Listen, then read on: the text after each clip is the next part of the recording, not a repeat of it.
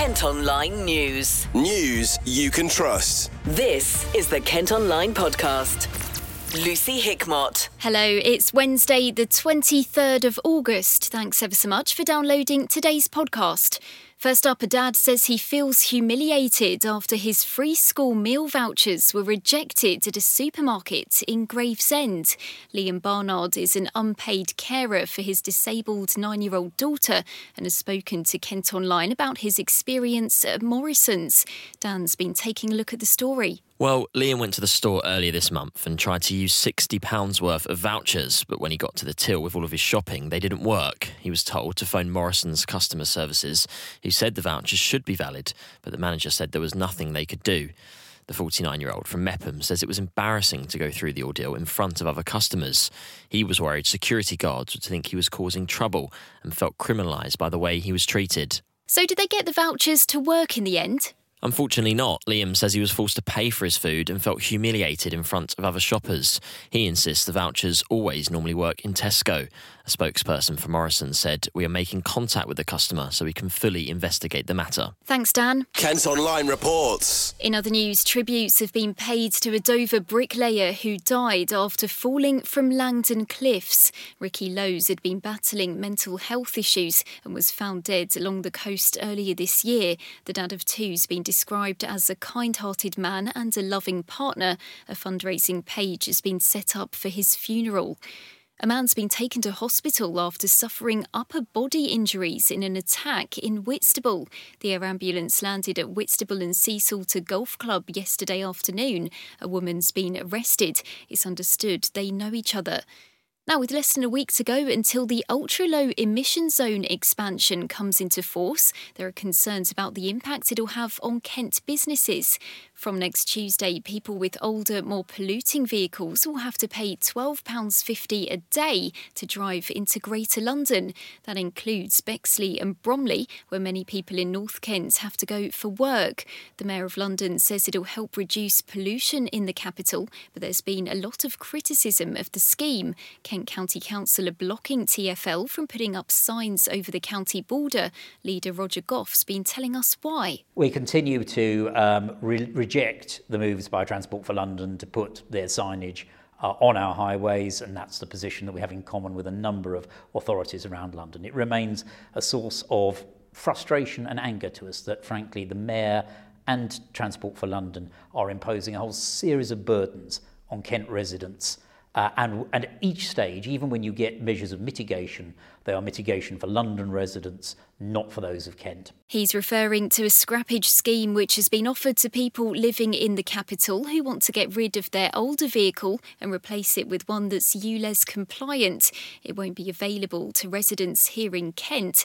KMTV's Gabriel Morris has been speaking to Tim Aker, who's the development manager for the Federation of Small Businesses in Kent and Medway. Do you think it's fair that Transport for London hasn't extended their scrappage scheme into the home counties? It's now to the border, but not into the home counties. Well, I was speaking to an FSB member last week who has just spent way over £2,000 on a new car to cope with the incoming ULEZ. So the scrappage scheme, whilst it sounds good, is peanuts, because all it will do is give people the opportunity to buy another non-ULEZ compliant car rather than an expensive new car. I think ULEZ is fair on businesses here in Kent. I don't think ULEZ is fair, full stop. It's a tax on people who have been through a hell of a lot over the past few years. When you factor in what small businesses have been through with COVID lockdowns, with the increase in the tax burden, with the increased energy prices. Well, remember when diesel was over £2, and now we've got the ULEZ. It's a sign that they don't want people to go into London. You look at the changes that are coming through. They're getting rid of travel cards at the start of next year. You're going to have to pay to use the new crossings into London. It's like they're saying, don't come into London, don't trade with London, which is terrible. It's terrible for business. It's terrible for small business. And I don't know what they're thinking. This is going to end up being Sadiq Khan's poll tax. What's this going to mean for small businesses here in our county then? They're going to struggle. They're going to second guess their business. It means they're cutting off a wide consumer base in London. And it's going to mean that businesses will struggle. We've already seen in our latest business confidence index, confidence has slumped from the start of the year. and this is going to add to concerns. So I'm afraid there's little good news with the introduction of ULEZ. What can businesses do, though, who might be impacted by the ULEZ being expanded? Because it is going to come into force now. It has been deemed lawful. Many businesses, I mean, I've spoken to many who say that 70-80% of their businesses in London. What can they do if they have a non-ULEZ compliant van? I think they can check to see whether it's compliant or not. Make sure you're prepared for it. Lots of businesses we speak to are already prepared for it. For instance, the member I was speaking to last week who's already shelled out many thousands of pounds on a new ULEZ compliant car. They're lucky because they can afford that, but there'll be many people very worried about the extra costs involved. And some will say that schemes like ULEZ do need to come into force to tackle air pollution in London. I know the mayor often says 4,000 Londoners die prematurely each year. So doesn't something need to come into force to tackle air pollution in London? Well, Sadiq Khan's own leader has U-turned on rolling these out across the country. So it seems the only person who's in favour of ULEZ is Sadiq Khan. When you look at the pollution on the London Underground, which is a lot worse than that above ground, we don't hear anything that's going to be introduced to tackle that, do we? What this is a tax. It's not a genuine commitment to tackle air pollution and air quality. It's a tax. It's a tax on the motorist. It's a tax on small business people. And like I said, it's going to be Sadiq Khan's poll tax. Kent Online News. Elsewhere today, a court's heard how a banned driver led police on a chase through Margate before jumping out of a car which rolled into a house. Aaron Ansley drove at 70 miles per hour through residential streets while trying to get away from officers last December. The 37-year-old from Danesmead Terrace in Cliftonville was eventually arrested and failed a drug test. He pleaded guilty to several charges and will be sentenced at a later date. An application for 2 new special needs schools in Kent has been approved. One in Swanley will cater for 250 children and the other in Whitstable will have 120. It comes amid a growing need for places in the county. KCC have welcomed the news, saying it'll enable more children to go to a school that meets their needs closer to where they live. Rory Love is the Cabinet Member for Education and Skills. It's really great news, actually, for children and parents in Kent, because we've got the green light for 2 new special schools from the Department for Education, one in Swanley and one in Whitstable.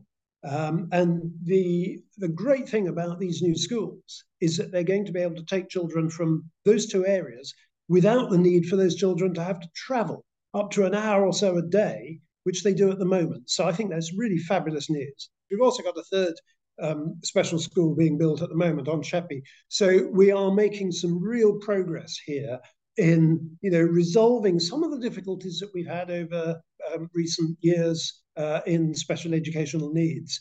And this is a real step in the right direction. We made these bids to the Department for Education, and what they've announced today is that they've accepted our bids and they're going to proceed with these. It's going to do 3 things. I mean, as well as being hugely beneficial to the children who aren't going to need to travel, it's also going to save environmental emissions because when you take children from one part of the county to another in a taxi, obviously there's all sorts of environmental implications there. And also, as you absolutely rightly say, it's also fairer to the council taxpayer because it's the council taxpayer that foots the bill for transport costs. And if you can provide appropriate education locally to where the children live, then that's got to be good news all round.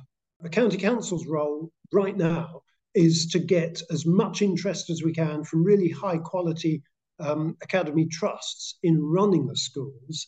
And we're going to be organising some events to encourage academy trusts to come forward, have a look at what the offer is, have a look at the areas that they're going to be serving, and then ultimately the decisions on that are going to be with the Department for Education. The plan is that they'll be up and running by 2026. Now, all sorts of things can happen in that process, but that's the aim, and I'm pretty confident that we should be able to make that with the Department for Education. Kent Online reports. A strike by bin workers in Canterbury, Whitstable and Herne Bay has been extended into October. Members of the GMB union rejected the latest pay offer from the council's contractor Cannon Co. They're calling for more negotiations as the walkout is set to enter its 8th week. A bus company has suspended a service in Gravesend after a window was smashed. Arrivas say one of their vehicles was attacked in Daring Way last Wednesday night. No one was hurt, but bosses are worried about the safety of staff and passengers. The 190 route won't be running for the rest of the summer holidays. Efforts are underway to support families who've lost their homes following a huge fire in Northleet. Residents have had to move into temporary accommodation after a blaze damaged 6 houses on Rose Street on Monday evening. Mandy Yates lives nearby. The elderly lady at number 8, she was still in her house with her daughter. I went in there, told them to get out because the roof was on fire. Grabbed the family cat. I don't know what's going to happen with their homes. I don't know if they're going to take the houses down or try and redo them up again. I don't know, but all I know is people have lost a lot of stuff and they're going to need a lot of help. There is a GoFundMe page. Help as much as you can. Councillor Jenny Wallace is in charge of housing services at Gravesham Council. She says residents are being offered help and somewhere to stay. Because our temporary accommodation is so stretched, but these people are going to have to be given priority because of the trauma they've been through. And we will stay in contact with them because we do care about our residents and our tenants. An investigation's continuing to work out how the blaze started. Elsewhere, it's been revealed Kent Fire and Rescue Service has seen the biggest rise in average response times in the country. According to Home Office stats, it takes 11 minutes and 7 seconds for crews to reach a scene. That's up by 3 minutes and 5 seconds compared to 10 years ago. The Fire Brigades Union are blaming increasing cuts to services. Mark Rist is Director of Response at Kent Fire and Rescue. We face increasing pressures from road traffic in Kent and Medway. We have a mix of rural roads and urban roads, increasing traffic flows, and of course the impacts on major roads of being our coastal county that feeds into Europe. But the attendance time for primary fires is just one small measure of all the work that we do for the residents in Kent and Medway. And we're facing an increasing range of diverse and complex incidents. And also, whilst we've seen our attendance times at primary fires increase, and we're not denying that for 1 minute, we haven't seen a resulting increase in negative outcomes. So fire deaths, fire injuries and the severity of fires continue to decline. And that's down to our investment in training and equipment in our professional firefighters who do an excellent job when we arrive at an incident. Well, we're continually looking at where our incidents are in Kent and Medway. We use our historic data. We work with the other authorities in the county and the unitary authority to understand risk, where new communities are being built, where new road infrastructure is being put in place. And we bring that all together through our community risk management plans as a future look to where the demand will be. And some of that will come down to time of day as well as geographic location. So we're always looking at where we would best put our resources and how we would manage them strategically in that very long term, but also through our Fire and Rescue Control Centre on a day-by-day basis, so that as incidents happen, they spread the rest of the resources to fill in gaps. And we've introduced a strategic reserve, which worked really well last year. So we were able to crew large numbers of fire appliances on those most demanding days in July when we had exceptional demand, and managed to keep in front of the demand and put the fires out by bringing colleagues in from that are actually put onto work that's normally about prevention and protection, bringing them in to crew fire engines when we need them. So our response is that we need to be a flexible organisation and we need to flex as demand changes. I mean, as with everybody else during the pandemic, we had issues with obviously staff having to isolate, and we had to manage things slightly differently. But just to put that in context, our whole-time firefighter numbers have gone up over the last few years in Kent and Medway. We employ more full-time firefighters. As with every service, our traditional on-call firefighters, we're competing against other employments and changes in the nature of work. So we're always looking at how we recruit and retain on-call firefighters, but our numbers remain fairly consistent. And we're very lucky. We're in a privileged position in the Fire and Rescue Service. People want to work for us. People like working for the Fire and Rescue Service. So We don't face the staffing issues that some of our colleagues in other agencies do. Kent Online News. It's emerged 24 charging points for electric vehicles at Medway services can't be used because of a lack of power. They were installed as part of efforts to get more people driving cleaner vehicles. Medway Council say a mistake made by South Eastern Power Network when applying for road closures to carry out the work means they haven't been connected. Kent's holiday home hotspots have been revealed amid growing calls for their spiralling numbers to be curbed. New data shows Thanet has the most, whereas Gravesham has the least. The county's coastal areas are the most popular, with Dover, Folkestone and Hythe each having more than 1,000 holiday homes. A scheme that supports people fleeing domestic abuse has issued an urgent appeal for more dog foster carers in Kent. The Freedom Project, managed by Dogs Trust, says it saw a 23% increase in demand for its services in the last year. Rebecca Philpott works for the charity and has been telling us more. So the Freedom Project is a specialist dog fostering service for people fleeing domestic abuse. Very often we find that people that are fleeing domestic abuse, going into refuge or temporary accommodation, are unable to take their dogs with them, usually due to the fact that the accommodation is shared. And therefore, we also find that people are very reluctant, understandably, to leave their pets at home. There is a chance that that pet is then left, at significant risk if left at home. And therefore, people won't leave those dangerous situations in order to, stay with their pet. And hopefully that's where Freedom comes in. We remove that barrier and enable people to go into refuge or temporary accommodation, whatever it is that they're utilising, knowing that their pet is safe. We've seen a 23% increase in demand for our service in the last 12 months. We don't know the reason why this is, but Refuge did a survey and they found that 77% of frontline workers that were asked said that the cost of living crisis is potentially what's stopping women from leaving their abusers. So it could be something to do with the environment we're in at the moment, but there's always been a really big demand, but we have seen an increase, a significant increase. So we are calling out for our wonderful volunteer foster carers. We couldn't operate the service without our volunteer foster carers who take the dogs that come onto the project into their homes. It's a completely free way to have a dog. We cover all the vet fees, provide all the equipment, provide all the food, and they are fully supported. As a team, we've got years of experience and kind of Dogs Trust knowledge, so they're fully supported through that placement with anything, whether it be behavioural, veterinary, whatever it is that they've got going on, fully supported. And we are desperately looking for more people that can bring our foster dogs into their home. There are a couple of little things that we ask. So firstly, we ask that they have experience of caring for a dog, and that doesn't need to necessarily mean that they've owned a dog in the past, but it might mean that they've walked other people's dogs or dog sat for people. We ask that they're available during the day. So when we say that, we mean that we ask that our foster carers don't leave the dogs for any longer than 4 hours, because a lot of our dogs do struggle to settle. They like to, have time to bond with their foster carer. We ask that they're available for up to 6 months. Our placements can be around 6 months, sometimes a little bit longer. We ask that they don't have any children in the home under the age of 10. And also we ask that they don't have any cats, because that kind of the placement there then becomes slightly more tricky.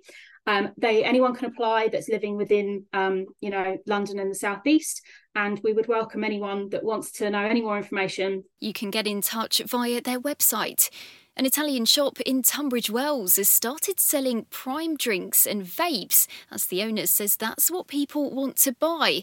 P&R took over from JC Rook & Sons Butchers last year and have also started stocking meat following requests from customers. Half the shop's also being turned into a barber's. And a pop-up golden retriever cafe is coming to Tunbridge Wells.